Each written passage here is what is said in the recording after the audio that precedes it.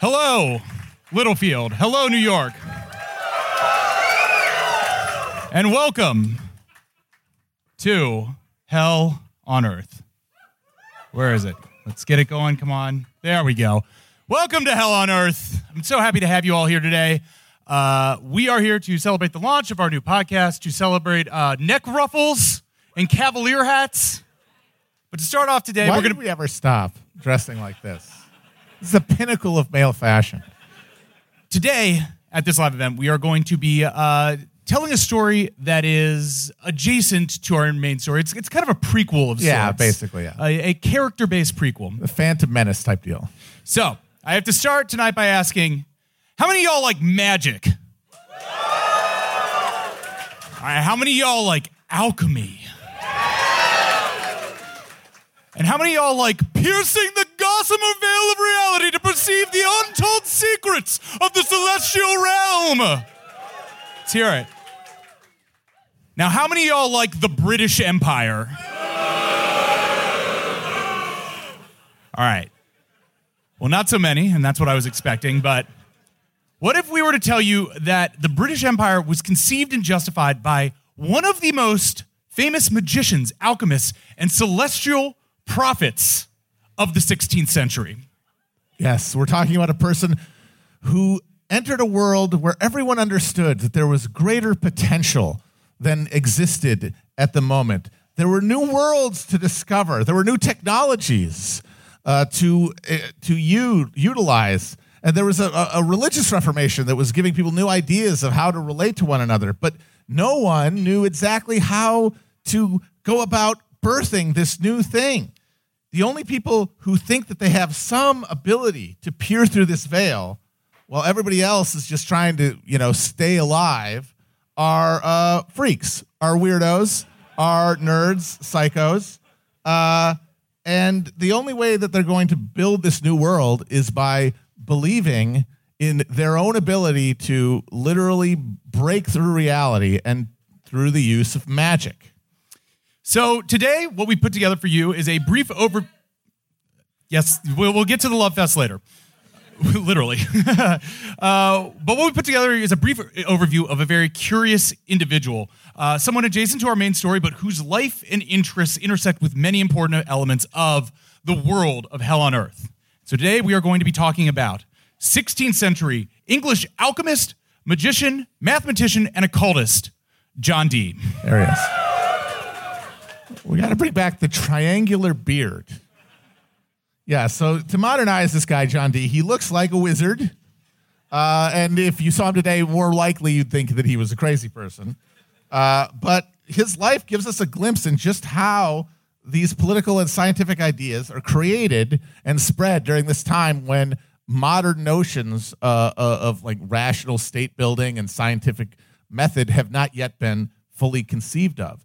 And he shows how alchemy created real results and prefigured modern science, and how the courts and courtiers of the time often cynically used new religious ideas and the explorations and advancements and the scientific insights of people like Dee to advance their own material interests underneath the sovereign.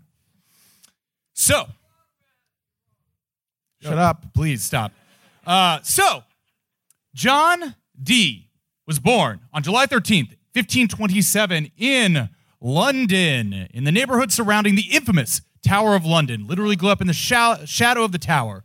He was baptized in and grew up in St. Dunstan's Church on the East End, the ruins of which you can still see. St. Dunstan being, of course, the patron saint of goldsmiths and alchemists. And here you see him in his legendary story of grabbing the devil by the nose with his goldsmithing tongs. And before you ask her, yes, he does look like Danny DeVito. So Dee's family had originally migrated to London from Wales. Their name Dee derived from the Old Welsh for black. Dee's father, Roland Dee, claimed the family descended from an ancient Welsh lords, a lineage that John would become obsessed with later in his life. Roland was a mercer, which is a merchant from the merchant class, and he was a courtier of Henry VIII's court. Roland was part of the developing, striving middle class and the D family's fortune rose and fell as Roland triangulated his favorability in the cutthroat world of Henry's court. So we're going to talk on the main show more about the Tudors, but one thing to know about them is that they were this Welsh dynasty that came into London, and when they did, they brought a lot of Welsh people with them from the army and from the different classes, all of whom were able to use their relation to the king as a way to gain influence in court. And court, what is court? What do we talk about? It's essentially a bunch of people, high nobles mostly, who were the professional friends of the king. Because it's boring. You're sitting in a drafty castle, guy comes along, you got to sign a parchment. You haven't crapped in weeks. You need distraction, and that's essentially what the court provided. A daily retinue of people that you could shoot the shit with, play a lute with, watch capering of jesters with. They'd come and change your pants at night and turn down your bed. One of them, hold your hand while you fall asleep. One of them, the groom of the stool's job was literally hand you the thing to wipe your ass with when you were on the toilet. But that provided intimate access to the king. So you had these guys who were professional friends of the king and who used their access to advance the economic interests of their families and friends. And that's what everyone was trying to get near. And the D's were one of these Welsh families who was trying to insinuate themselves into the good graces of the Tudors in order to advance their material interests. So Roland, John Dee's dad, was one of the people who were in the distant outskirts of this, but always trying to wheedle in and get a little influence. And he eventually gets a lucrative customs collecting assignment and becomes a bigwig in his neighborhood. He's a leader in the Mercers Guild. He's one of the head families of St. Dunstan's Church, until, of course, a shift in the court society and the Mercers organization of London takes away his customs collecting assignment. The family fortunes spiral, and eventually he is shamed for attempting to steal some plates from St. Dunstan's Church to sell to pay off some debts. No good. He gets kicked out of high society. But they have enough money to send little John Dee off to school. So John studies at St. John's College at Cambridge and then becomes one of the founding fellows of Trinity College here, which was founded at the time that he went there by Henry VIII. Here, Dee establishes himself some early cred as a wonder worker for creating a fabulous stage effect of a giant flying beetle for a production of Aristophanes' piece. Has anybody here seen this Aristophanes' piece? Any Aristophanes heads? Was there a big beetle, sir? Did it fly? Were you amazed? Okay, well, okay. Nowadays, you might go to the theater and see a giant flying beetle and be like, yawn, but at that time, it was pretty impressive. No one knew how he did it, and he kept a secret for his whole life. And later, he would come back to this. Obviously, the myth of this beetle might be exaggerated because Dee had to constantly kind of revise his own history as various attacks of hereticism and evil magic working were applied to him. And this was one of the things that he kept coming back to, being like, "Oh no, I just do cool stage effects. I made the beetle fly. Everybody loved the beetle." So that's one of his early works of magic. But as Dee's family fortune collapses, John hightails it from England for the first of many European sojourns. He studies in Brussels under Gemma Frisius and, of course, Gerardus Mercator, where he becomes familiar with the cutting-edge geography and astronomy, collects globes, maps, astrolabes, and all the new continental scientific toys. You, of course, might be familiar with Gerardus Mercator from his famous projection. He is the one who made the flat map. Yes. He was trying his best. This is from 1569. He did this with a bunch of astrological charts. He literally just looked at some numbers and guessed, and that's how he did. Look at that. Europe. That's very impressive. Yes. Greenland's too big. You do better. Yes. We can all accuse him now of Afro-minimalism, but he did this from a study in Brussels. Yeah. So, give the man his damn credit. So Dee is studying with this guy and becoming actually quite well learned in the arts of astronomy and geography and stuff like that. After that, he returns to England, where he's offered a role as a lecturer at Oxford, to which he says, which probably was the biggest fuck up in his life, because he basically doesn't have a job for the rest of his life. But he turns down this job because, Oxford is focused on things like grammar and rhetoric, and he wants logic, he wants math, he wants STEM. science. He's a STEM guy. He's a STEM lord, And he's sick of the humanities, the literal humanities, when they invented that shit. He's like, really? Rhetoric? I'll be over here creating new shapes. But he does get set up with a little bit of income because he gets installed as a rector at a parish church in far off, a place that he barely ever goes to. This is like one of these typical things of like a lower. You just get like a job collecting rents from a church 200 miles away. You would do nothing, and you would just get a percentage of the incomes of the lands associated with an abbey or something. It was a perfect no-show job.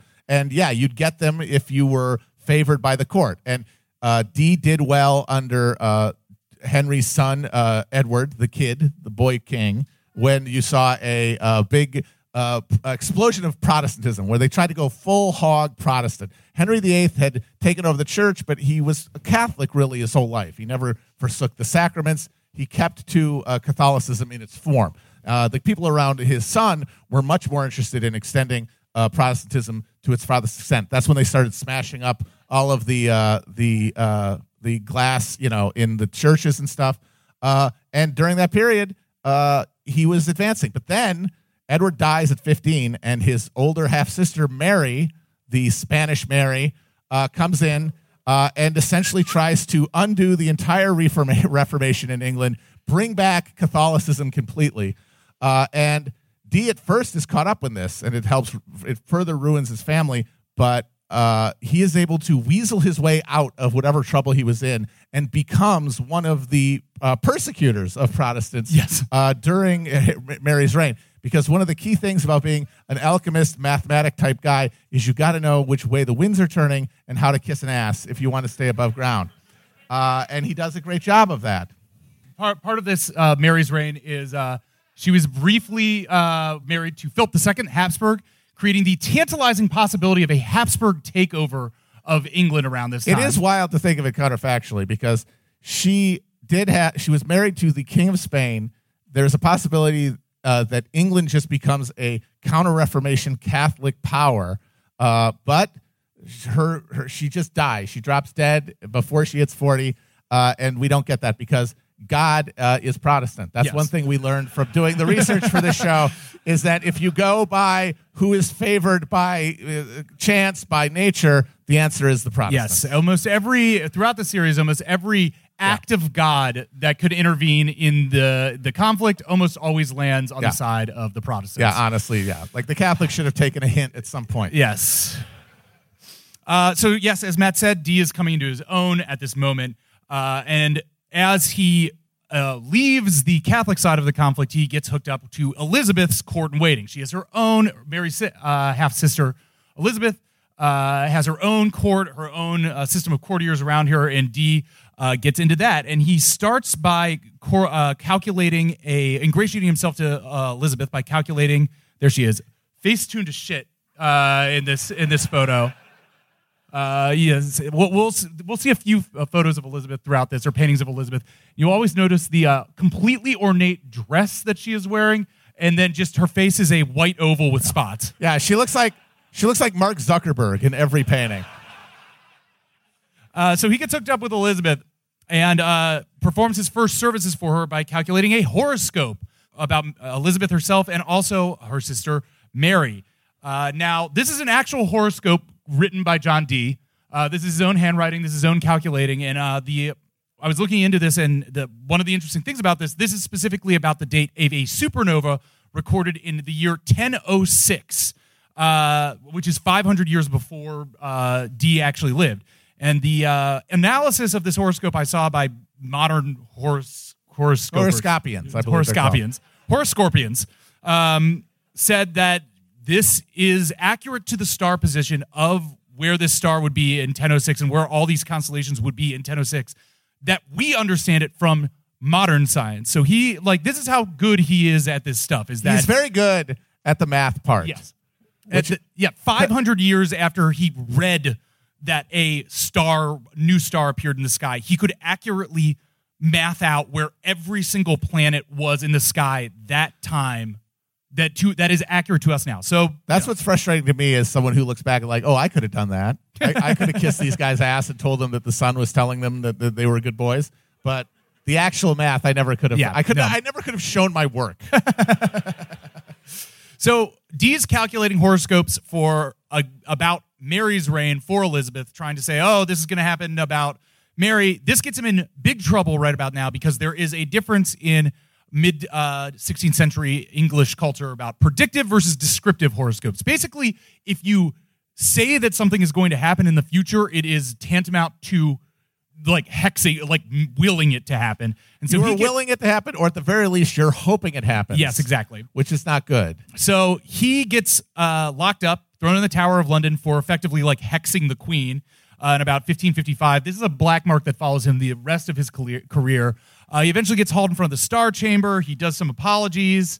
He admits to doing, quote, lewd and vain practices of calculating and conjuring. So you don't want to be doing calculating to these people. His other big play with Mary's court is that he offers to a very bold and specific plan for establishing a national library, which some of the people in the court are into. But again, they're like, great, so you're going to compile our great histories and romances and poems and all our wonderful stories and stuff. And he's like, no, math, science, occult, esoteric alchemy. And they're like, well, no, we don't want that. So he does not get that commission. But the upshot is that starting around here, Dee at his home in Mortlake, which, I feel like has a very, a metal name. Mortlake, like yeah. Lake of Death. That's Lake of Death, yeah. John Dee, that means black. Yeah. Like everything about him is very... I'm not going swimming there. Yes, but he starts amassing this library that will, in his own lifetime, be the largest private library in all of England and one of the largest libraries in all of Europe. Yes, and so eventually Elizabeth comes to power, and she creates this synthesis between the Protestant church that Edward and his court was trying to create, and the Counter-Reformation Catholic church that Mary was trying to impose, where it's this dog's breakfast synthesis where they keep a lot of the theological principles of Protestantism, a lot of the received ideas of the Protestant confession, while maintaining the structures of formal bishops appointed by the royal family that are associated more with Catholicism, through the act of supremacy and the act of uniformity, creating a church structure that satisfies literally zero people. It's amazing. The Catholics feel like it is heathenistic and godless. The Protestants, especially at this point, there's a very fervent Calvinist middle class now, horrified by all of the pews and the stained glass and the appointed bishops. Everybody's pissed at this. And Elizabeth is able to navigate this and mollify the Protestants by creating a foreign policy that is fixed on supporting other Protestant forces in Europe. Like, look, I'm not the perfect Protestant, but I am the defender of Protestantism and a champion of Protestantism in the war with the Catholic powers, trying to basically create the first ideological alliances in Europe now along confessional lines. And that is going to get Catholics very pissed, and they're going to keep trying to kill her and invade England as a result. I think we talk about this on the main show, but maybe even in the last episode that came out, but it's funny to what extent the Catholics are totally down with assassinating anyone they want. They love us. They do all the assassinations during this period. They killed 2 kings of France, a stadtholder, and of the United Provinces, and they try to kill Elizabeth a bunch of times, too. A bunch of times. Yeah. So Elizabeth ascends to the throne in 1558 after Mary dies. Mary had this whole thing where she pretended to be pregnant for a while, which causes a lot of people to get very, very scared. But then it fizzles out and she dies. Elizabeth, yeah, she had a fake pregnancy. I think she was doing some secret shit. She was just like, she was trying to manifest it literally into her womb, but it didn't work. Yes. And so Elizabeth ascends, and Dee is on the periphery of the court, but he has some interest from Elizabeth. She is a very esoteric, mystical streak to her. So she is interested in this stuff. And so Dee starts trying to ply his trades in the Elizabethan court. And what can he offer? Okay, we're going to start trying to explain the mathematical and magical principles of Dee, which are very esoteric, so you're going to have to stick with me for this. Dee is obsessed with light and optics. These are some of Dee's actual instruments that are kept in the British Museum. This is an astrological chart. That is an obsidian reflector. That is a literal crystal ball. They actually use that shit. Another reflector. It's a They reflector. ponder in orbs, folks. It's not just a meme. That was real. So here's the best I can describe it, is that the prevailing theory at the time is that vision worked by essence of your body leaving your eyes, like basically a bit of your soul, and hitting things and interacting with them, and in that way receiving the information or creating the information about it. If that is true, then the light that is coming from the celestial bodies, the stars, the planets, whatever, contains some part of the celestial energy, the spirit of the angels that are the stars. So which is what makes a horoscope work. If the stars are in a certain position, you're obtaining certain celestial energies from them. That is literally the power of God being broadcast down into the world. And so that is why he's working with things like reflectors and crystal balls, because different ways to capture light brings different ways of viewing these celestial energies. So also, again, you see stuff like this. There it is. It's the sun broadcasting its powerful energies down to you. And on top of this, Dee applies his genius mind at math. Some of his astrological theorems required 25,000 individual calculations based on various points of bodies to reach the full potential of his horoscopes. And the idea is that all of these things, all these ways that light interacts, all these ways that he's calculating things are giving him ideas, and these ideas are themselves angels. Angels. Folks, they're angels. He's talking to the angels. Yes, because when you're trying to describe the mental process of coming to new conclusions that are opening literal like breaches in reality that you can step through, the only way to make sense of that is if it is coming from God in the form of his messengers, angels. Yes. And that's one thing to realize about Dee is that, his thought process is, again, I'll say this word many times, esoteric. He is a deeply Christian. He is a true believer in the Bible. Yeah, he accepts the social world that he receives, which we all do, whether we want to believe we do or not. Yes. And he is, as we've said, very good at the math part, and he is able to bring conclusions that just awe people who see them, and that gets him an in with these different courts that he's going to be around. But his weakness is that he can't do the ass-kissing game that well. He's too committed to the logic and facts and truth of his statements to just let something by and be like, yeah, you know what? That's a good idea. Instead, he's like, actually, that's not going to work. And then, of course, nobody in a position of power wants to hear that, so that ends up working against him in his ass-kissing job. So at this time, Dee is actually calculating for Elizabeth. He is meeting with the queen and doing this kind of work for her, creating horoscopes, creating predictive ideas, talking about where the position of stars and planets are. And she is indicating that she might give him some money sometime in the future. If you do me a horoscope today, I'll give you $2 tomorrow, £2 tomorrow. One of the great things in your power as a sovereign is that you can always shine anyone on forever. Yes. You can promise some benefits, some pension in the future if they just keep giving you stuff, and they really have nowhere else to go. Right. So the payments fail to materialize, so Dee decides to take another sojourn to the continent. And in the early 1560s, Dee heads back. He goes from Belgium, where he studied previously, to Switzerland, to Venice, all the way to Rome to read some of the Vatican archives, and eventually to Bratislava and to Paris. All the time he is consulting with Kabbalists, Kabbalistic libraries, doing a bunch of research into the Kabbalah. Yes. So the Kabbalah is one of the key technologies, mental technologies that power the early occult of this period. The way that you try to apply these questions of analyzing the world until it reveals itself is, well, what is the code? And the Kabbalah is a Jewish numerological system that assigns a numerical value to every letter in the alphabet and then allows you to take those numerical values, combine them in such a way to find the secret meaning to the words that are on the page. And this is a technique that the entire generation of occultists that go through the 15th, 16th century, the Renaissance occultists, they use. It's one of the key heuristics for it. And the thing about Kabbalah is that in Jewish practice, it's mostly useful as a meditative practice. If you've got a restless mind, you can't just sit with God. You can play with a little guy. You know, it's like it's the ball and the cup. You know, and it makes sense. Like you've got one text. Yeah. And so Just you got to read find it. as many ways to read it as possible. I've read this thing. I've already read this thing 50 times. Well, okay, there's numbers. Thank you. And then you can add numbers together and we can come up with... It's the placemat at the family restaurant. Yes. Giving you, here, take a crayon. Shut the fuck up. We're trying to eat.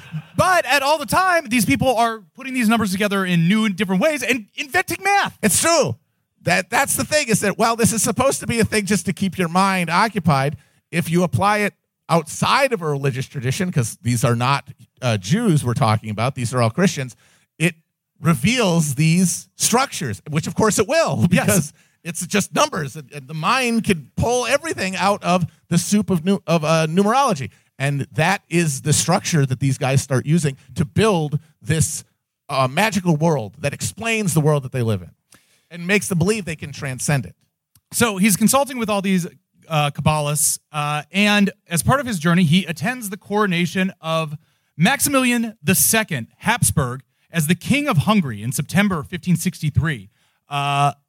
Maximilian II, as being coronated the King of Hungary, is on his way to becoming the Holy Roman Emperor. And in his coronation, Dee sees the possibility of this thing that we discussed on the last episode, the universal monarch. Now, this idea that we've discussed that is floating around Europe is very important to magical ideas too, because one of the things that structures all of this magical thinking is a return to unity, that the world had become fractured and chaotic post the fall of man, of post the paradise of Adam and Eve. And the goal of magical thinking is to put things back together, and that applies both to alchemy, of breaking down materials into their elemental forms and reconstructing them, and also to all aspects of life, including politics. And so the idea is that we are moving towards this one point of unity, and at one point there will be a universal monarch who reunites all of Christendom, who will usher in the period of unity, of paradise, that will be alchemical perfection. Like all these things, the Philosopher's Stone and the universal monarch, these are all the same thing. Yes. Unity. That's what we're getting to. And so he sees that potential in the Habsburgs and in Maximilian too. Yes. It's this dialectical relationship. It is a literal dialectic of enlightenment in the mind of these esotericists, is that it's the enlightened esoterists are able to use their understanding of the world to find the candidate for universal monarchy, help them achieve universal monarchy, and then once they have that power, they will use it to bring about general enlightenment to the entirety of the world. And that is the process that guys like Dee really thought that they were contributing to. Sorry, it's time to be real. Oh shit. Let me be real here. Yes. I got to be real. There's a chance that we can be real. I don't want to get yelled at. Possibility.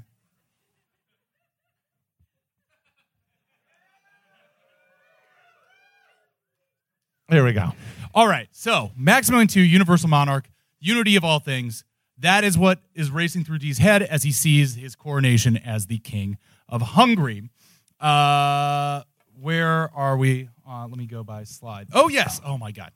Here we go. This boys. is pretty important. This is the thing. You guys, button the fuck up, slapnut fuck waffles. There's going to be a epic fart-twatting thread here. So with all of this stuff, the Kabbalah, the math, the universal monarch racing through his head, Dee sits down and writes the Monis Hieroglyphica.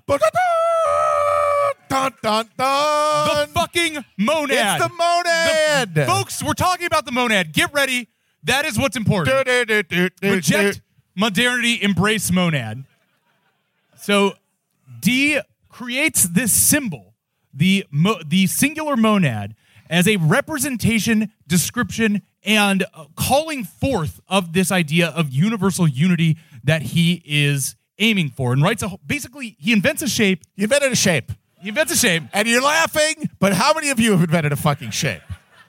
He invents a shape and writes a book analyzing it. And I'll try to go through what this means, but it's basically, it contains all these alchemical symbols unified. It is into, unity in its the monad, symbol. folks. It's one. It's all monad. in one. It's the moon. It's silver. It's sun and gold. It's the point that represents the unity. It's all the elements. It's the crucifix for indoor kids. Yes. It contains all of the essential elements, all of the essential vitamins, nutrients, Euclidean principles. All the riboflavin you need. Monad, folks. Monad. So he writes the Monus Hieroglyphica and dedicates it to Maximilian II, and sends it to Maximilian II. And wouldn't you know it, never hears back. What the hell, man?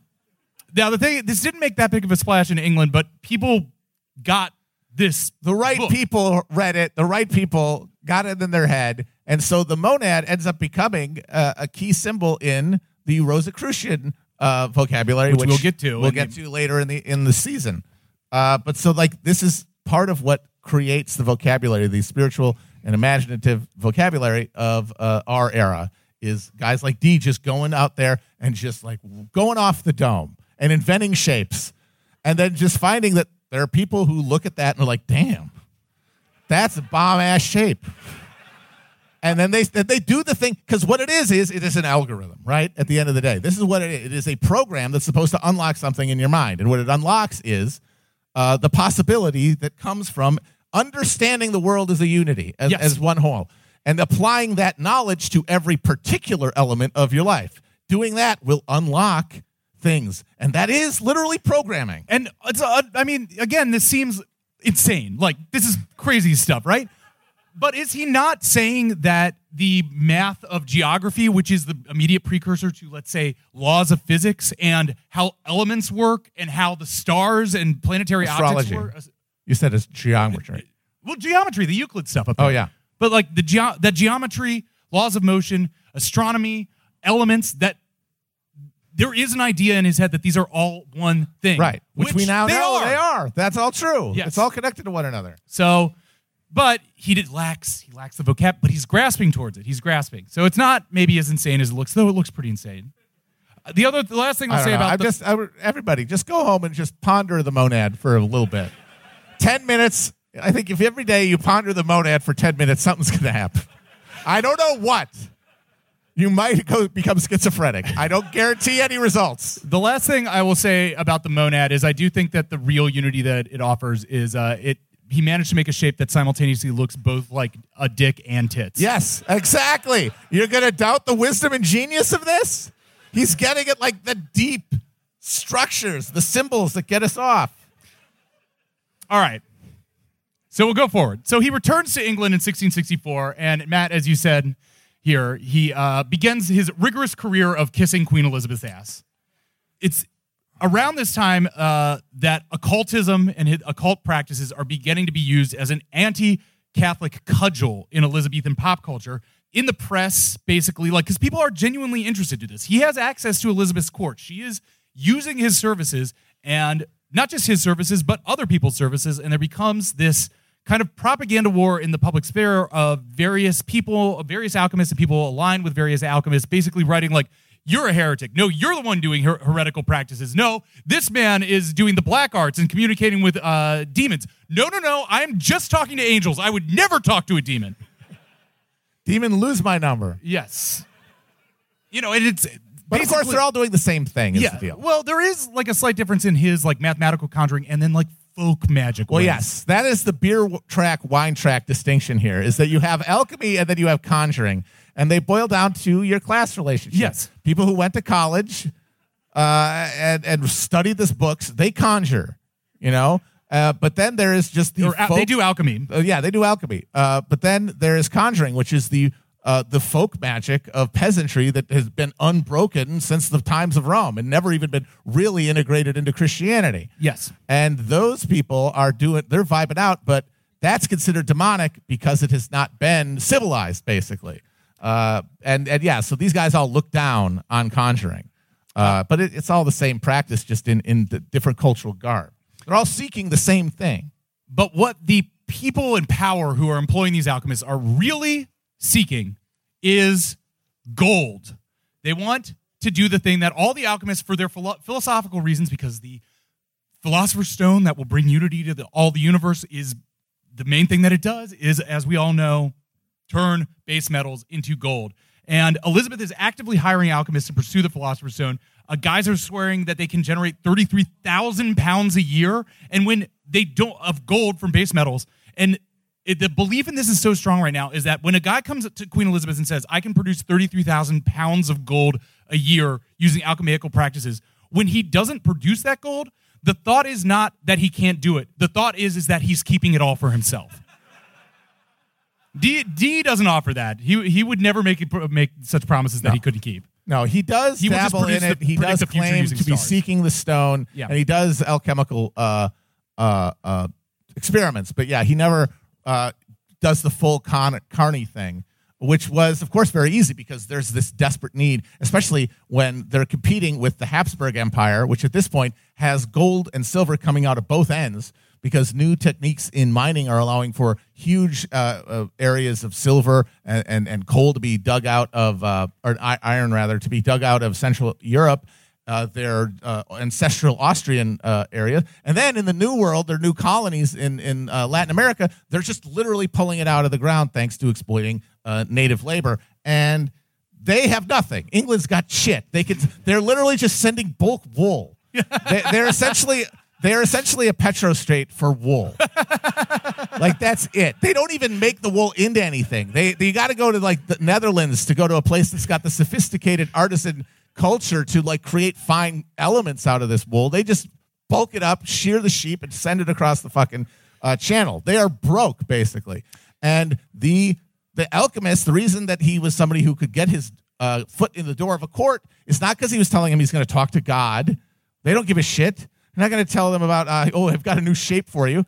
They want to know where the gold is. And that is the material element to their searching for knowledge. And this is a Habsburg silver coin pulled out of the Potosi mines in modern-day Bolivia, I believe, Bolivia or Peru. You can tell because it says the Plus Ultra on this coin. Yes, Charles V's personal slogan. Yes. Yeah, still further. He just couldn't stop. And, of course, they never did turn lead into gold. But they did conjure gold out of nothing by creating the market. Yes. Because what these people really want when they want gold is, yes, they want to win in a competition with the other powers of Europe. They also wanted to create an economy. They wanted to circulate. And you are limited in this era by how much actual gold, how much precious metal species you can extract. But the market creates this pseudo currency, this symbolic currency that essentially reproduces the amount of value in the world far beyond what anyone here would have thought was possible. They would have all assumed, you need to literally turn lead into gold in order to allow for this degree of circulation of currency. And they do it. They create it. But it's just not what they thought it was going to be. It's just a different kind of black magic. Mm-hmm. So, as various alchemists are competing for patronage, Dee's background and, of course, this 1550s hit against him for conjuring against Mary comes up more and more. Again, to return this propaganda war, around this time is when a guy named Vincent Murfin, who's basically like the J. Jonah Jameson, get me stories about John Dee, shows up, and he's like constantly hounding him in the press. John Fox's book of Acts and Monuments, the Book of Martyrs, comes out around this time. This was a key piece of Protestant propaganda in 1560s and beyond England. Basically, a list of martyrs, people who had been Protestants who had been killed by Mary during her bloody re-Catholicization. And this will come out in several editions over Dee's life. And he's basically inserted and removed from it over and over about whether or not he had actually testified against Protestants when pulled in front of the Star Court. Like, at first he's in it, and then later it's redacted to say, like, a certain doctor did some bad things.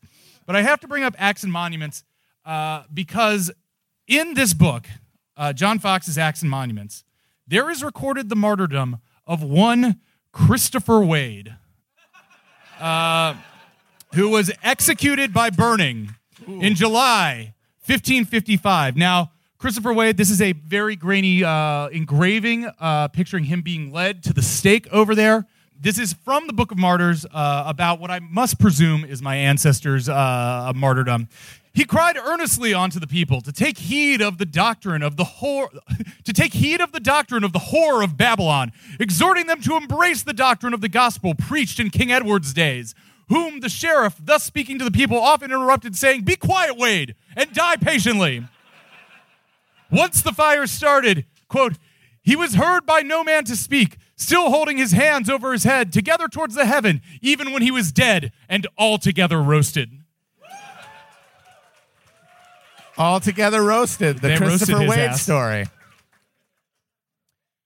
So here's to Christopher Wade, pour one martyred out for the OG 1555, Chris England. Wade. Rip. So while these guys are doing this stuff, while Dee and these guys are doing all these occult research, they're accidentally generating real scientific discoveries because they are fucking around with metals and shit, and things are going to happen one way or the other because they're doing things nobody else is doing, bringing these things together in an attempt to create something that will eventually become the scientific method. And this is all to try to build that philosopher's stone. But it doesn't do that. But what it does do is, for example, there's a new method that extracts copper from iron and that vastly increased the productivity of mines in Europe and contributed to the monetary revolution that fuels the crisis of the 17th century. And that technique was in use up until the 19th century. Yeah. Like, these are real scientific advancements that come from this magical research because there's nothing there to support pure research. The only thing that's going to motivate people to do it is not a career track. It's not tenure. It's personal will, desire. That's not going to be, I want to increase, copper productivity in the third quarter. It is, I want to see God. I want to say hi to God. I want him to pat me on the back and tell me I'm a good boy. That is the most primal fucking urge you could possibly have, and it motivates these guys to spend hours and hours doing this stuff. And until the modern era with its division of labor, modern division of labor and role and professionalization, you're not going to get that kind of pure motive fire to get people to do the kind of tedious, often dead-end research that leads to scientific advancement. So Dee can't produce gold. However, he can produce another thing that is of use to Elizabeth, and that is ideological justification. And this is where we get to the British Empire. Dee begins writing about Elizabeth's foreign policy. He is obsessed with, pardon my Welsh, Maddoc ab Abwen Gwynedd. This guy, a legendary Welsh prince who, well, wouldn't you know it? I'm checking the records here. He appears to be my John Dee's ancestor. Wow, who would have guessed? Who apparently, who is legend to have led an expedition to the New World in the 10th century or the 1100s. And so Dee starts writing about these, pulling up all these ancient records and creating this justification in the terms of the 16th century that Elizabeth has rights to the New World, that she has rights to Europe, which is, there to, in this world that is defined by these dynastic titles and privileges, the thing that is necessary to move forward in an expansionary state project. He's basically writing white papers for the Privy Council. He's like Matty B. Stats, but he is Johnny B. Magic. And he understands that this truth to appeal to these people has to be shrouded in a sense of mysticism and esotericism. He says, either truth is kept from princes or they will not believe it being told. So he writes all these things in a semi-coded language of, mystical revelation. And he's also doing actual advising of actual explorers, actual expeditions, where he is teaching them how to use cutting-edge mapping techniques, cutting-edge navigation techniques, literally charting the courses of 16th century expeditions to Newfoundland, to attempt to find the Northwest Passage, to try to find places in modern-day Canada where they might find some gold. Please let there be gold in Canada. There isn't really, but they bring back mounds and mounds of dirt and have alchemists sift through it to see if they can find any... It's true. They just get tons of dirt that they shipped at the cost of human lives from the fucking frozen waste of Canada, and then they just have a guy use a mortar and pestle for like 6 months, and he's like, well, this is kind of shiny. Shiny? I don't know. A little bit. better go back and But it's amazing. They do it like they got a handful of stuff, and then it turns out half of it was just like some other stuff that they threw in there. And then they ended up going back. That's how desperate they were. They did 2 dirt hauls.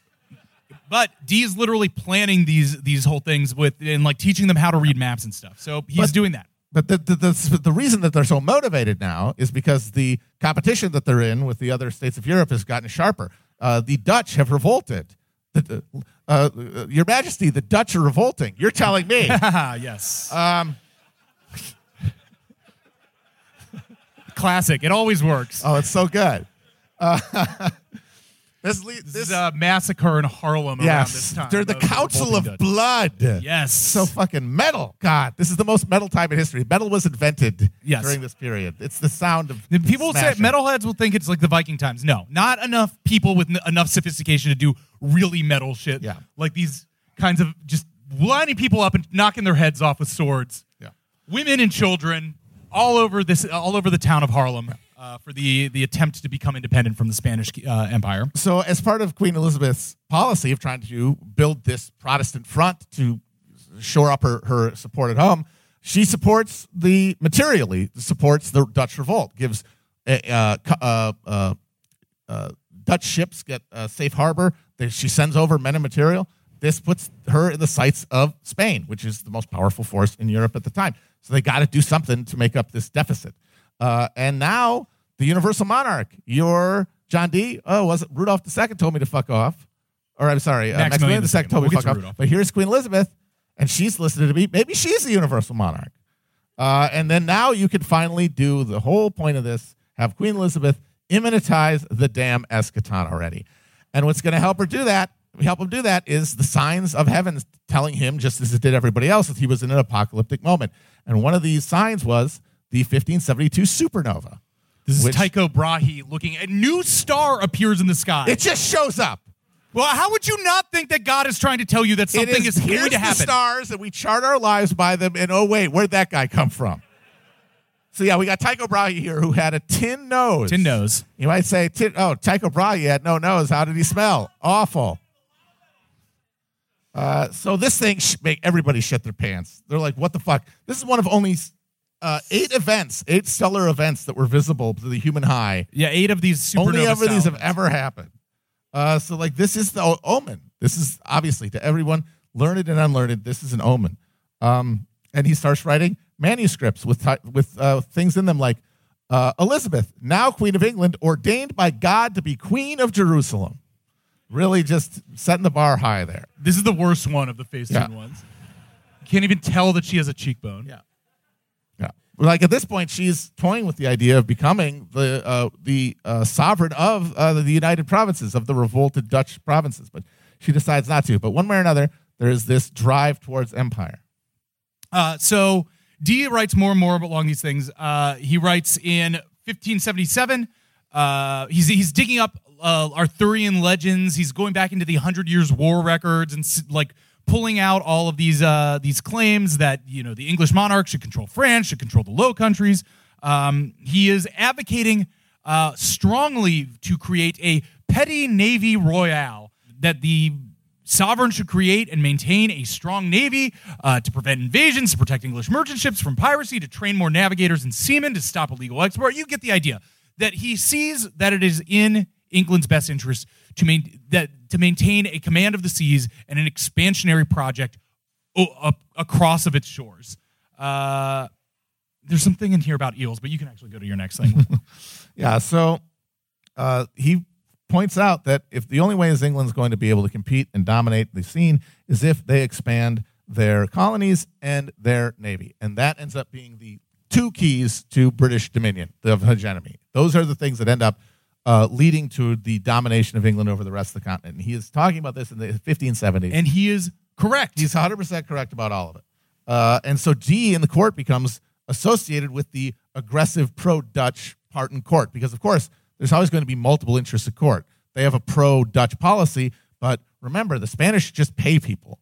Like there was nothing against just giving a pension to an English lord as the king of Spain, and a lot of them were on pensions from France and England. They had in Spain, they had an interest in saying, "Hey, maybe we take a Spanish policy." So he's against them. He is considered part of this group of pro-Dutch people who are rallied in opposition to a proposed marriage between Elizabeth and the French Duke of Anjou. Look at this guy. Somebody skipped leg day. And so these are the people in court saying, no way, no, she's not marrying a French consort. We're not doing that again. D is asked to predict his horoscope, and he says he was Biothantos, born for a violent death. Yeah. I forgot to look in if he actually died violently, but he's basically in Elizabeth's ear being like, yeah, you know what, a rock's going to fall on him or something. Yeah. And there was a comet that appeared in the night sky during this period, and the tail pointed at the Netherlands, which they decided was bad. Although I think it could just as well be good, right? Like, you could make an argument either way. But all this conflict with Spain leads to the famous Armada. That's going to happen in another few decades. Yeah. I bring this up just because it's interesting. Around also this time, one of the things that he performs, which would honestly be a great SVU 1570s episode, is that he de-hexes the Queen in the streets of London under a dunghill. Melting from the heat of the dung were found 3 wax dolls, one engraved with the name Elizabeth and the other 2 engraved with 2 of her prime courtiers. It was determined that these... Oh, and also, what is this?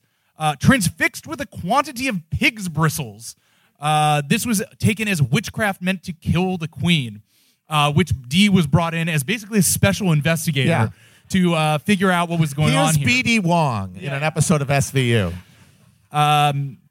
Though, and this became a big thing in the court for a while, although when it was later figured out that it was somebody else hexing somebody else. Yeah. Just somebody on the block named Hello Yeah, exactly. Elizabeth. It's like, no, I'm talking about that bitch Elizabeth across the street. Elizabeth the butcher's wife. Yeah. No, not the Queen. I love the Queen.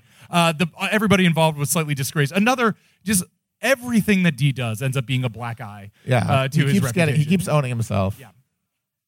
But Elizabeth did like D. That's the thing, is that you see what a loser he is, and you're just like, it's amazing he was able to hang around the Queen so long, and it was because he had a personal hold on her. She was...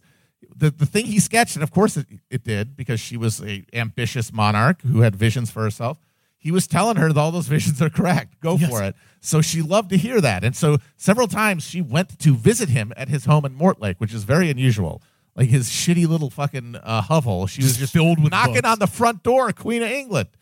But there's a court around her, and they have no interest in her having her attention and desires totally colonized by this weirdo who has no other... He doesn't represent anybody.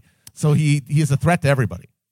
Just to say how intimately involved he was, around the mid-1570s, D is actually sent to Germany to consult with the physician Leonard Thurnizer with a vial of Elizabeth's urine to take it to this guy who is a urine specialist, a urine alchemist, to analyze it to determine what was wrong with Elizabeth. He had a special vial of his own design that you would boil the urine in the bottom of it, and it had a series of gradations on it, and where the evaporation of the urine landed, that would tell you what part of the body the ailment was located in.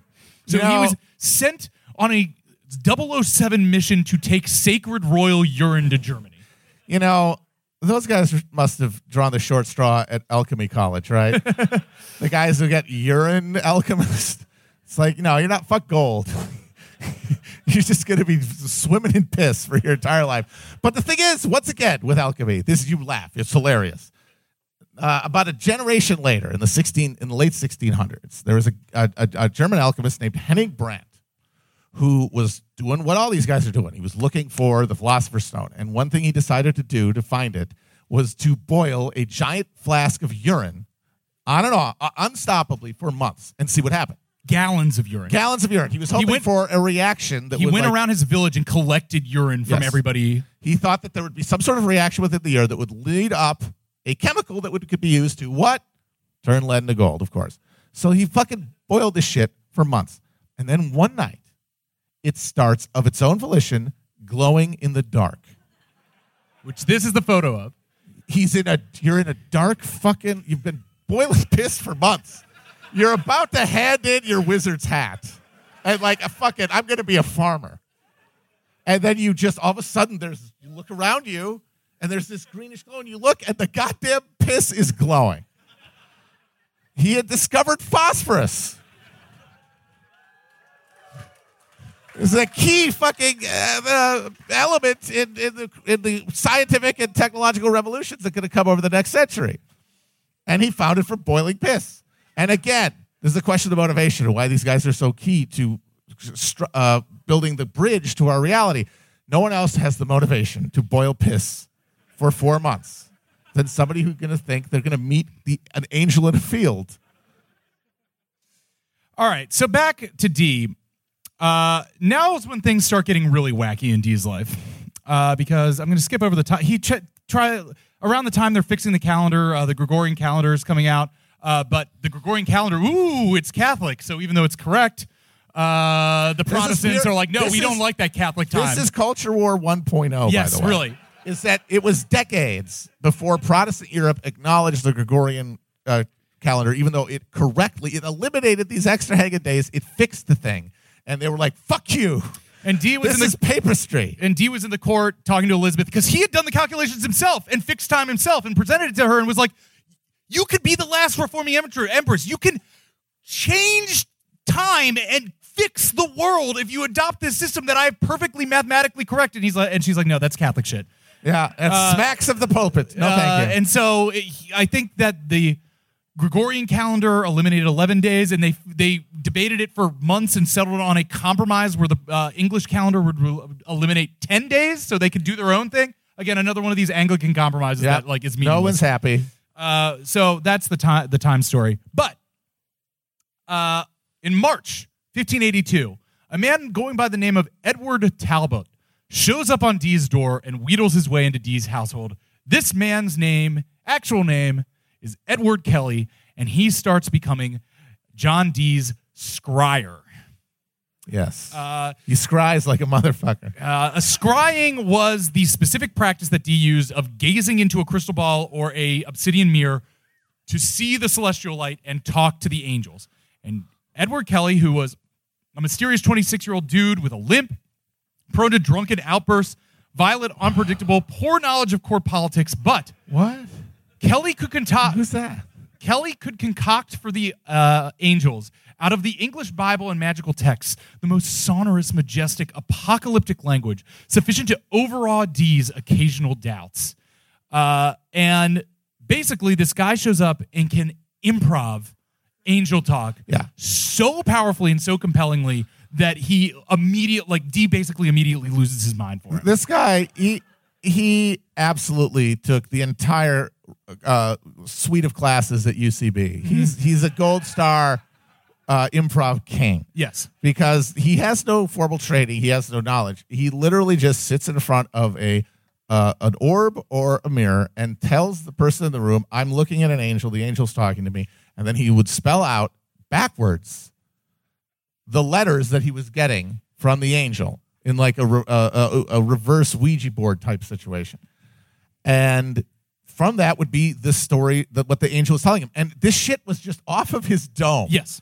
And it was, you read it, and it is complete sentences. It is fully coherent thoughts. And it's in Dee the language of the time. A maniacal diarrheer. And so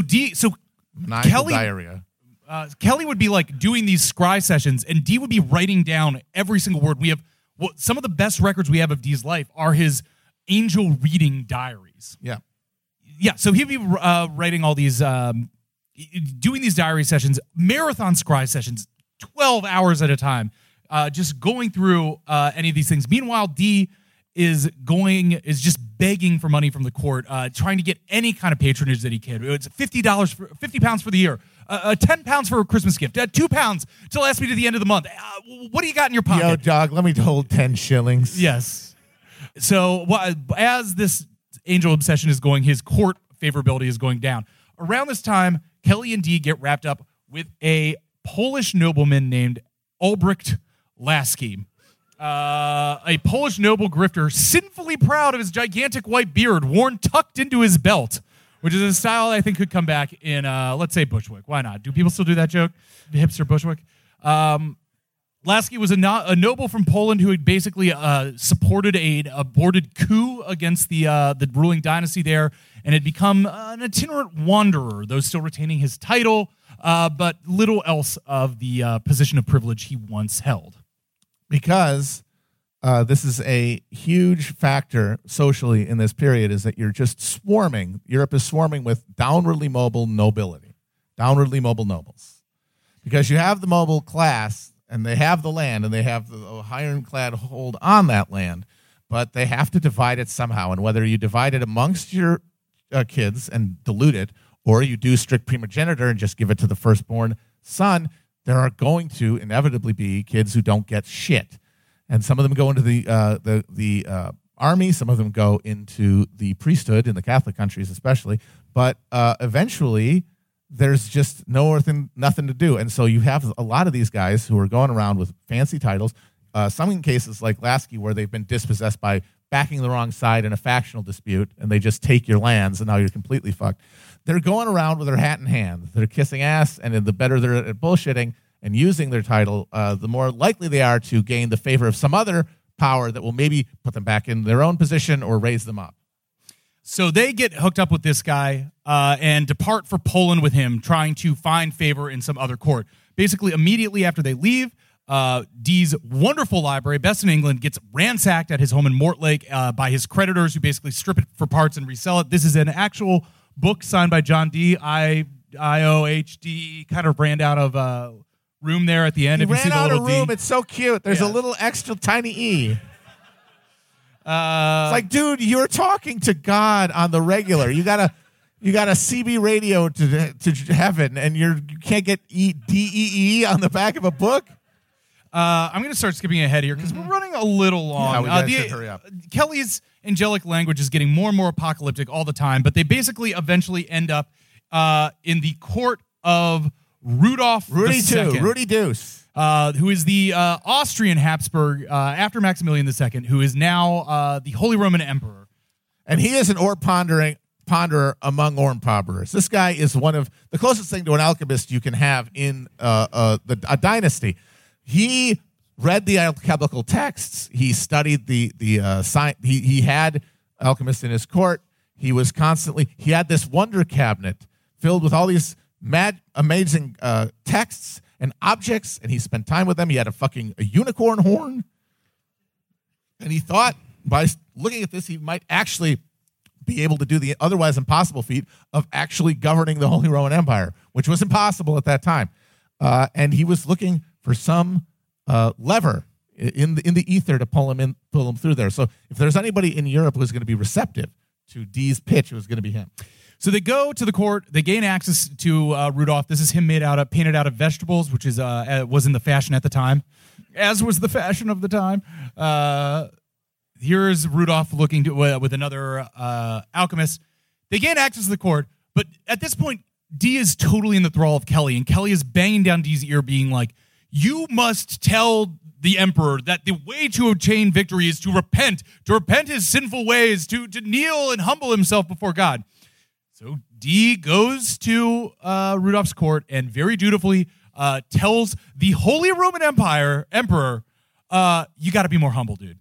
You need to respect God more. That's your big problem." And Rudolph, who every single day of his life has guys coming up to him telling him how he's going to be the Holy Roman, how he's going to become the universal monarch, how he is going to transcend the structural limitations of the Holy Roman Empire and become the one king to rule them all, does not respond well to this. Dee says if Rudolph forsook his witnesses, God would make him outshine all emperors and imprison the devil. And also defeat the Great Turk, of course. You got to throw in defeating the Great Turk. You got to get that Turk out of there. So Rudolph just kind of sits there, and as Dee records it, Dee thought he heard Rudolph's offer of protection. Quote, he spake so low that the audience petered out into awkward silence until Dee belatedly realized it was over. So he just kind of stood there in silence for a while and then had to do should I go? Oh, okay. So we're not no patronage. Okay, back to the angels. Let's skip to the juicy stuff. Yes. Okay. Great. Let's stick to the little after dark portion. Okay, great. We're going to get a little blue. Somebody in Rudolph's court offers them a little cottage, basically, in Bohemian lands to practice their magic, and they get to just scrying all day, all night, 24 hours a day. Scrying. You're like a 13-year-old with a land connection and a 64-pack of Mountain Dew, scrying. It's a scrying party. And in April 1587, angels start telling Kelly that Dee and him should participate with each other. What? Now, Dee at first takes this seriously about the work of decrying, but after much denying, much equivocating, much Kelly looking into the mirror, going, no, you can't be, you cannot be saying, no, it can't be true. You can't be telling me this, angels. No. Kelly clarifies it's about their wives, sexually. And basically, after much play acting, much denying, much recalcitrance, much fainting, Kelly says that the angels are saying that if the communications are going to go forward, they got to fuck each other's wives. Yep. And they don't, it's not because they want to, it's because the fate of the universe. Because they're telling them explicitly, the only way I'm going to keep talking to you as God's emissary is if you guys fuck each other's wives. He compares it to the sacrifice of Abraham. Yes. Look, dude, God told Abraham to kill his only son, and he was going to do it until he said no. Maybe when we're just about at the moment, God will come down and say, no, we don't have to do it, and we'll prove in our faith. But no, after much back and forth, after much angelic conferences, on the 21st of May, 1587, fulfilling their sacred duty as alchemists, as good Christians, as friends, they fuck each other's wives. It is an amazing thing in history how often angels tell dudes to fuck other people's wives. This if anyone knows this is this him guy. telling him, you're not going to believe what the angels say, dude. Yeah. But yeah, as Matt was just saying, it's funny how whenever somebody's talking to angels, it almost invariably... It always gets to wife swapping. I guess heaven's just one big key party. Yes. And this, of course, is Joseph Smith. All right, I think we can skip through most of the way to the end here. Yeah. Dee goes back to England. He gets wrapped up in a bunch of other bullshit. The one joke that I'll put in is that he comes home and he starts practicing magic again, and people are accusing him of anti-Christian heretical views. In 1599, Dee publishes this, a letter containing a most brief discourse apologetical defending the legality and Christianity of my studies, to which I say, my brief discourse on the legality and Christianity of my studies has people asking a lot of questions that I think are answered by my brief discourse. He eventually gets shipped off by the court to be the warden of Manchester College. Manchester sucks. They finally give him one of those no-show jobs. Yeah, Manchester sucks. Most of managing the College of Manchester is convincing people to shit off the bridge in the middle of the river and not on the shores of the river. Like, that's the kind of stuff he's doing at the end of his life. Dee ends up in the care of the Mercers Guild in his final days, his library ransacked, surrounded by his last few remaining books, dying with just on top of a mountain of recorded works. So let's get to our final thoughts on this guy. Here we go. There he is, the boy, John Dee. Look, here's the thing. John Dee was kind of a loser. Mm-hmm. He spent basically his entire life obsessed with the least real parts of his very real knowledge and begging for money from way more rich, way more powerful people who were only humoring him and using his ideas to further their own policy agendas when they came. It's not very glamorous, but hey, we're still talking about him because in the end, if we're trying to make a 21st century appraisal of what Dee was, this is what Dee thought of himself. Oppenheimer. He is going to change the world with his thoughts, but this is who Dee really was. Slide shows a picture of Sean McElwee.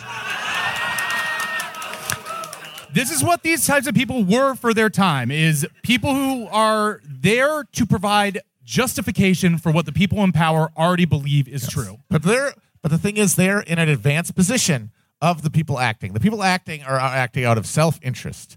People in power are acting out of what they need to do in their own mind to maintain their power. People like D, who are outside of the nexus of power, are able to concentrate so fully on the moment that they can see beyond the brute necessity that motivates political actors and literally hear the voice of God, and not in a supernatural way, but in a species being kind of way, that they can feel God in the movement of all humanity around them. And that's because of their intense focus. And that allows them to swim against the current of history, at least for a little bit, because you are able to see farther than anybody else. But because no one will understand you, you're left kissing the ass of people who, in actual power, and having to suborn whatever you're really hearing and feeling to what will keep you employed and with not being burned at the stake. And so most of the details he comes up with, the monad, folks, give it up one more time for the monad. Please go home and ponder your monad. I'm begging you people. The ponder angel scrying. The monad. The monad, the angel scrying. Look, it seems incredibly goofy to us, but he was correct that a rupture was coming and that England would have a very important role to play in the future if it just pursued its overseas colonies and got a big navy. And he was possible to change the future, to move through these things, if you were able to move with things, if you were able to maybe embrace these ideas of overseas colonies and stuff instead of against them. And the thing was, England eventually followed through his manual of imperial writings. Whether it adopted it on purpose and because of him, not really. It wasn't that influential. But he saw what the future was. He literally did see the future, whether or not he realized exactly why he was seeing it. And the future that he saw would result with the monarch that, the person who would take the place of the monarch that he was advising, future Queen Elizabeth, eventually standing with their boot on the neck of the world for like 2 centuries. So is that magic? Kind of. I don't know. Everyone was doing the same thing. Everyone was building a new world, but only some people were doing it consciously, at some element applying their will, and he was one of them. And I will say that one thing is, just as a little addendum, just 50 or so years after his death, we have another legendary mathematician of sorts, English guy, Isaac Newton. And what was Newton into? Lenses, math, astronomy, all the same stuff that D was into, that D was pioneering right before him, except Isaac gets remembered as a world historical genius, one of the greatest to ever do it. And, D is a goofy magus from the Elizabethan times. And Newton was doing alchemy, too. He was looking for the philosopher's stone all the time. He was using so much time to do that. Out of the 10 million extant words of Newton's writing that we have, 1 million of them are about alchemy. And Newton notes of himself specifically, he said this about his work, if I see further, I stand on the shoulders of giants. Many people said that, but he said that about himself.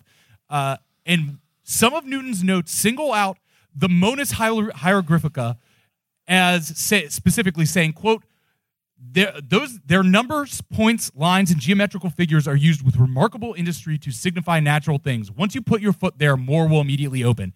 He was working from D's stuff. D is in our lineage of the thought that will define our modern age.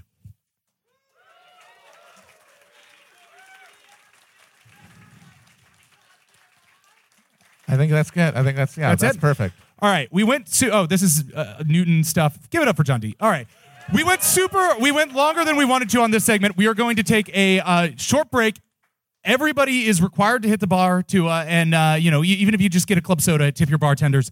We're going to be back out in like 10 minutes. We're going to bring Matt Karp. We're going to bring Will Menaker out. We're going to do a Q&A. Any questions you have on any subject chapter related, we're going to try to get to. We have a hard out of, I believe, around 10, but we're going to try to get through everyone. Thank you very much. Hit that intermission music.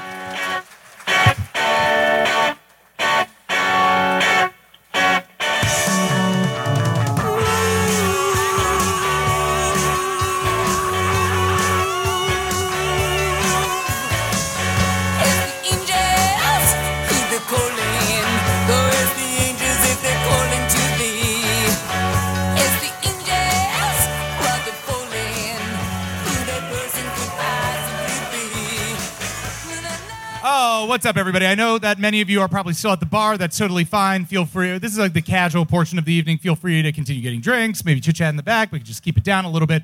But we are now going to enter the Q&A portion of the night. And to do that, we'd love to bring out 2 of our closest colleagues. Of course, you love.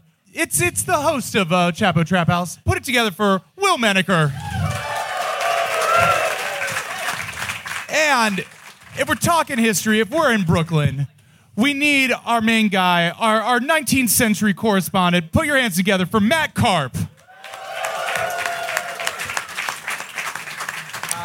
The buffest tenured professor in the United States. Thank you, Matt. Here's us, a round table. We're chilling, of we're esteemed relaxing. gentlemen. Let's talk tulips, gentlemen. All right. It's tragic because we're coming. We are personifying what fashion historians call the great male renunciation. Right? You guys know about this? This is when men stopped. We went from the frock to the suit. Sometime in the late 18th century, early 19th century, we lost all of the Jews. Foppish dandiness. Yeah, we lost it. You know whose fault it was? Beau Brummel. That's why I'm here in this shitty hoodie, and all you are wearing this slob clothes. I none look of nice. us have cool frocks. I dressed up for this evening. Thank you very much. I had to take off the ruffle because it was getting too hot. But here's how this is going to work. We got a mic for the audience over there. Please line up in a orderly fashion. This is, you can ask questions about hell on earth. You can ask questions about any part of history, Kush Vlog-esque topics. Matt's specialty is 19th century history, but can obviously talk about almost anything. Will's here to talk regular Chapo type stuff or movie mindset, of course. I will talk about whatever. Anything Holland related, because I spent all of high school studying those Dutch masters. If you know what I'm talking about. But I believe talking about weed, folks. But I believe because he just saw it, we're going to lead in while people get lined up with Matt Karp has some hot Avatar takes. Well, yeah, I do. You got some Avatar fans in the house? First of all, I wanted to say that I'm honored to be a part of the Synod of Gowanus, the colloquy of Littlefield. We love a synod. I want to begin by stating for the record that Matt Iglesias is an abecedarian, a toad eater, and a fart ass. Okay, so we've got some Luther in the house. But I wanted to make a little transition if we got some Avatar fans from the 16th century to the 19th century, because I represent a century. That's my century. It's my baby. The 16th century is the violent birth pangs of modernity. We were there. We saw it. We went, even by Newton, you're already in a different place when you get to the 17th century. We were talking about this just now. The 19th century is basically capitalism's adolescence. Yeah. It's when the shit puberty bursts out, right? It's the kind of capitalism learns to come. So when money gets pubes. Yeah, exactly. So an Avatar... I was thinking deep, and okay, this could go a little long. You might have to cut the mic. But Avatar, if you love it, and if you're a 19th century guy, you realize this movie is steeped. It is baked. It is cooked. It's aesthetic imagination. It's particular reference points. Every element of its sort of cosmos, I think, is driven, is sort of, its origin is in 19th century America. So I'm going to go through, and it all comes from the great guys, of the 19th century. You've got 2 minutes, It's all Karp. Melville, Twain, Thoreau, Whitman. And let me do it real quick. I'll go real quick, one by one, right? So Melville, that's obvious, right? We have industrial capitalism. You do that. We got the guy losing his arm. And by the way, Matt, James Cameron confirmed that he's he coming will back be as back. Ahab. Scoresby. Yeah, so you've got Melville, you've got industrial capitalism run amok, you've got the mad, violence of, this incredible cunning, the crab mechs and the tri-works, all devoted to basically the pursuit of a fetishized commodity, this oil to sell to fire up a lamp in Massachusetts. All of this is capitalism, right? So Melville, boom, okay. We got Thoreau. Obviously, Thoreau. The whole idea of nature is sublime comes from Thoreau, basically. He's living, his mom's doing his laundry in this cabin in Massachusetts, but it's precisely the proximity that Thoreau had to the market world, the market society of 19th century Massachusetts that allows him to have the kind of vision of the wild as sublime. We need to witness our limits transgressed. That is Pandora. Our limits being, that is Jake Sully. Okay, Thoreau. Okay, number 3, we have Twain. What is the concept of the Avatar, the dramatic concept? It is an escape, right? It is getting on a raft and turning your back on the social order, the rules that made you. A Connecticut Aussie in King James Cameron's court. Yeah, that. And it's Huck Finn, a fucking bedraggled fail son, getting on a raft with an escaped slave and turning against the social order that made him to help Jim find his freedom, ultimately. And at the end of Huck Finn, what does he fucking do? Does he go back to get civilized with Aunt Sally? No. No, he lights out for the Indian territories. Lights out for the territory, damn it. Anyway, All right, okay. 30 seconds. Last one is Whitman, right? the cosmos, right? It's all transcendental. Big Jim Cameron, he's not a Marxist, folks. He's not. I'm sorry. But No, he he's is a not. I agree. transcendentalist. He's a transcendentalist. And Yes. I can fuck with that. And he thinks, as Any Whitman allies says, on our you guys side. were talking about this.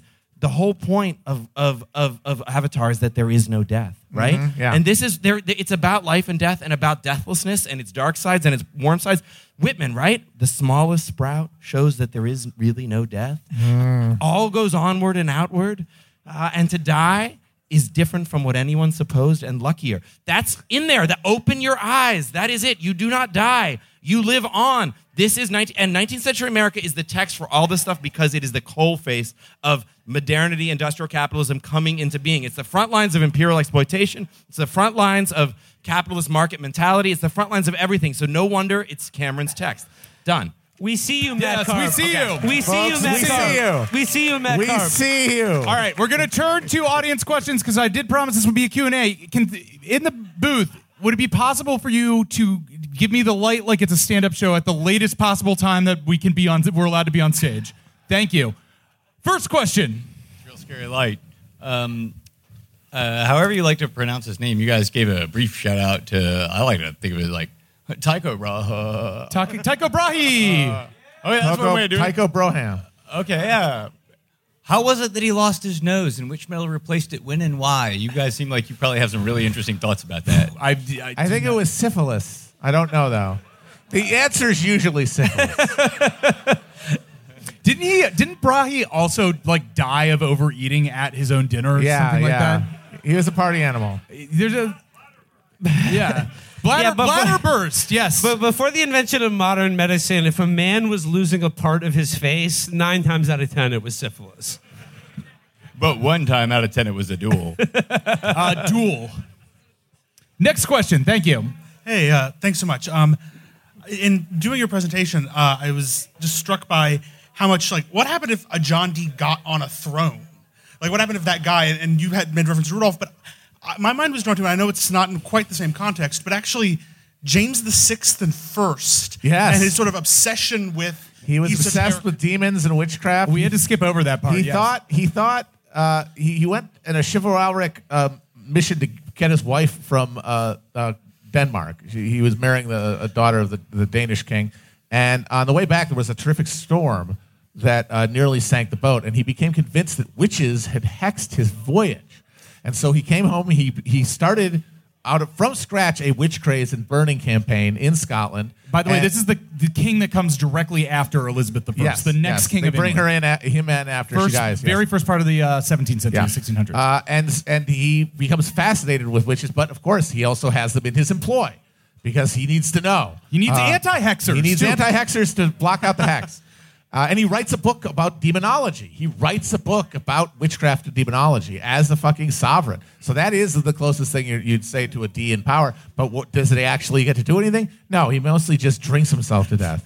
Because there's these golden fetters of necessity on any monarch that prevents them from really doing anything with their flights of fancy. Like Rudolph, he wanted to be a D-type guy, but he mostly just sat around. Because you and just having can't. other guys tell him, like, Right. hey, if you follow my specific program to the Philosopher's Stone, you will become the guy. Yeah. And him be like, I don't know about that one. Yeah. Thank you. Next question. I'm probably risking a lot by assuming people are as dorky as I am, but anyone here play with Warhammer Fantasy Miniatures? Say that one more time. Anyone play with Warhammer Fantasy Miniatures growing up? No. Though somebody did DM me the other day to say that there is actually a tabletop role-playing game of the 30 Years' War, yes. Yeah, it's not the basically 30 Years that. War, just of the Reformation. Oh, that too, yeah. It's basically that with dragons. Yeah. Yeah. Are you talking about Game of Thrones? soldiers? It's great. Warhammer Fantasy. It's Are old. they like toys? Like yeah, you soldiers? paint You can them. have them Yeah, fuck each other? there's Yeah, rules okay. to have them fight each other. You have to roll a Ladies die. and gentlemen, he's being very modest here, but this is Henry Cavill, the star of Superman. I spent so much time writing historical podcasts over the last 2 years. I've had no time to game, which is one of the great tragedies of my life. If somebody in Brooklyn has a very obscure war game going on, after next week, invite me to it. I would love to play some kind of game where I could role play through a deck of cards the life of Martin Luther. I don't want to play Warhammer, but I am intrigued by the lore, I have to say. There are probably novels you could read. There are novels, really and I'm good. kind of interested. I was actually browsing the wiki the other day.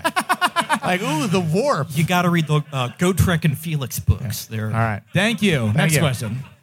Hi. I just wanted to ask, with 4 professionals and experts on the stage, as a childcare person and educator, I was wondering what certain aspects of either like movie mindset or history or media literacy are overlooked or not touched on in like early education through high school, and what would you educate the youth on before they went into the real world? Can I kick this one off here? All right, I think it's actually a very good question, and I'll say this because I'm biased, and I know Matt Karp will pick up on this as Matt Christman. History is what should be taught, and here's the thing: to get people interested in history, you got to tell a good story, because history is a story that unfortunately we're all a part of. But history, it's a very funny story, it's a very exciting story, and it's a story that you're a part of. So, I mean, like, to get kids introduced, or get kids excited about history, it's like, when I was in the publishing industry, like, I would throw a manuscript in the fucking garbage within 5 minutes if it hadn't made me laugh. If it hadn't rippled a chuckle out of me, then it's very hard to hold my attention, let alone someone who's like, 10 or 11 today, who grew up with the internet. So I think teachers have got to start getting give them a little razzle dazzle. Work got a tight 5 on any historical figure, because the thing is, like, all historical figures, all historical conflicts are very funny with the benefit of like centuries after all the people died in them. It is quite funny. The one we're doing, it started when they threw some motherfuckers out a window. And they only survived by landed in landing manure. They lived. Which then all the people on their side had to be like, no, angels saved them. Mary herself came down from heaven and guided their fall. And everybody who was there at the time was like, they landed as shit, folks. We saw it with our own eyes. No, but like, just one more thing. It's like, to get the kids look at history, it's like, oh, this is just a bunch of boring shit that happened in the past. This is just all about dead people, which is true. But it's like, Anakin was Anakin before he was Darth Vader. So it's all a prequel. History is really the prequel to like the present second that you are in right now. Yeah. I don't know if this fully works, but at the beginning of the Hell on Earth series, I shouted out my AP Euro teacher, and the thing was that he came in on the first day of class. We were in 10th grade, and said, "I am a Marxist historian. Forget anything you've ever heard about Marxists, but I'm going to tell you the mechanisms of history and how it works." And that really locked it into my head that there is like a device that you can put in your brain that makes history not just a litany of things that happen, but a story that is repeatable and moving toward, it has a destination. Maybe you don't know where it'll eventually be, but when you line it all up, you can chart how it moves along this thing. And that really clicked it for me. Importantly, you are a part of it. Yes. You are not. It's not something you're observing from a safe distance. It is, you're enmeshed within it. I will say also at the unlike literature. To just shout out that teacher one more time, because he died last year, and I'm very sad that I missed his death by 1 year before I could dedicate the series to him. Once we'd taken the AP test, and we had that like week afterwards where there's schools is still in session, but the test is over. He spent it by bringing in a big shoebox and pulling out a freezer bag full of redacted papers. And he was like, "Look, we got up to basically the 1940s. We were talking about labor a lot. This is the FBI file on my father, who was a union organizer at an ice packing plant in New Orleans in the 40s. And every night when we ate dinner together, there would be a black car of feds parked across the street from us watching us. And this is the 1,000-page FOIA file on his life and things.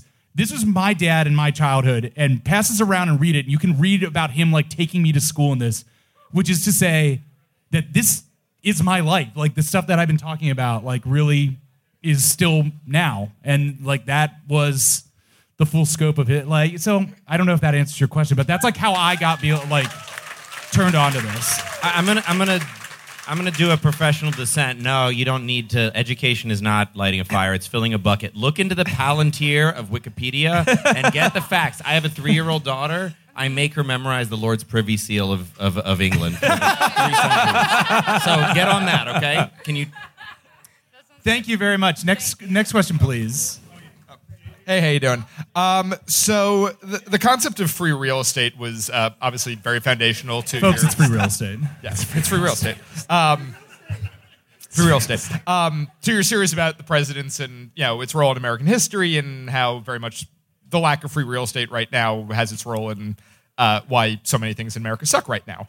I'm curious, though, about what ways, if any, free real estate plays in your new series in 17th century history. Well, it's this whole thing is really the conflict that spurs the move for free real estate to relieve the social contradictions that are piling up in this no longer tenable relationship between exploding capitalism as a mode of production and feudalism as a political structure on top of it. And that just causes this explosion of social forces that has to go somewhere. And one of the places it goes is out. And the colonial projects become this self-conscious venting mechanism. Even in the 1650s, during the English Civil War, you got Puritans in England saying, "Thank God for the colonies, so that all these freaks and psychos have somewhere to go, and we don't have to put them all in jail, because if we do that, all their family are going to go crazy, and it's just going to lead to conflict." And they postponed the English Civil War by decades, probably, by providing this venting mechanism.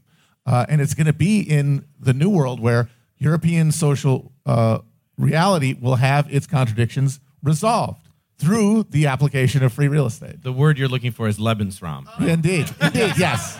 Hitler got that idea from someone, and it was us. Jesus. But yes, it is that, and it's that new terrain of conflict that is going to keep things going, because the 30 Years' War does bring a temporary peace to the continent, but it enlivens this conflict over colonies that's going to define all the fighting that comes later. They're done with talking about God, but they're going to be talking about who has what very shortly. Thank you. Next question. Let me first just point out that this question of Lebensraum has been answered definitively by Leonard Nimoy in Star Trek VI when... This is a question for Will. In Star Trek VI, when he's sitting down to a dinner with some Klingons who say that you have not read Shakespeare until you have read him in the original Klingon. And Shatner is offended by this. Shatner cannot deal with it. But Nimoy is able to step in and say, Lebensraum does mean breathing room, but that doesn't necessarily mean that you, our opponents, the Klingons, allegories for the USSR, actually need to conquer more territory, right? You don't. In Star Trek VI, the situation is presented that they control Chernobyl, or rather it is a moon that... All right. Thank you very much. Will, capsule review of Star Trek VI. One of the better Star Trek movies, The best. One of the better ones, and we get the first appearance of Rene Auberjonois, one of Robert Altman's players. It's his first appearance in the deleted scenes to Star Trek VI. Later, of course, he would go on to play Odo in Star Trek Deep Space Nine. The guy with the ears? No. He was the guy with the featureless face, the shapeshifter, Odo. I haven't watched Star Trek. But the Klingons, they're a big fan of Lebensraum because despite the Khitomer Accords and what they may have told Kirk, they would later go on to break the Khitomer Accords and invade the Cardassian Empire. Well, they were the colonized people. All right, thank you very much. Next question, please. We're getting the light. We are actually getting the light. We're going to do one more question. I'm sorry, we got some Star Trek topics. Let's get one more. Thank you, sir. All right, real quick. Thank you for the Hella Presidents memes. Free real estate. Me and my boy over there, we taught U.S. history, and I absolutely stole all those memes. But that's what's up. Real talk question, Thank though. you. That's what I like to hear. Pertaining to the lecture today.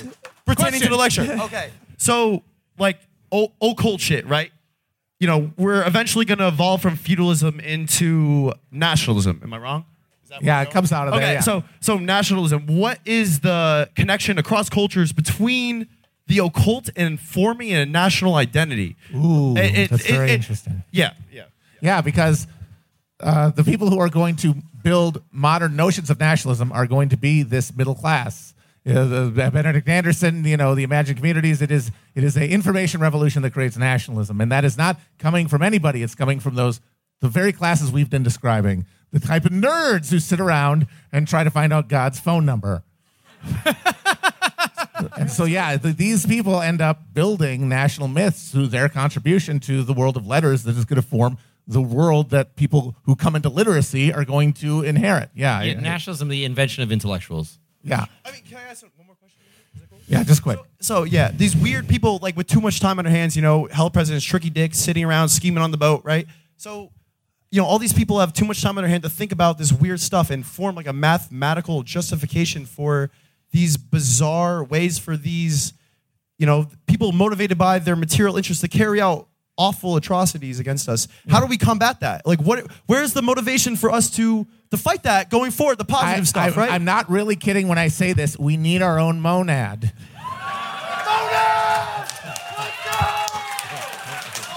We need a monad, folks. With bringing it all back to the monad. Yes. Find your own monad. Find your monad, folks. I want to see everybody's monads. I hope people are sending me monads. Open your eyes. Sorry that the Q&A portion of the night got a little, truncated by us having to talk about looking at God through a mirror for 75 minutes. But we will be, at least I, and I think some of us, the other people up here, will be going to Park Life, which is directly behind this on the next block facing north. Like if you go out and take 3 lefts, you will get to Park Life. We will be over there in just a bit. We will be hanging out. I will be happy to answer and chat for a while about anything. I will not be wearing the neck ruffle unless, depending on how many drinks I will be wearing the neck ruffle. But thank you guys all so much. R.I.P. David Crosby, but there is really no death. Remember that. Your guys' support of this series, everybody's enthusiasm about it has been so encouraging. We love you guys so much. And hopefully talk to you guys more soon. Thanks so much for coming out. This has been Hell on Earth.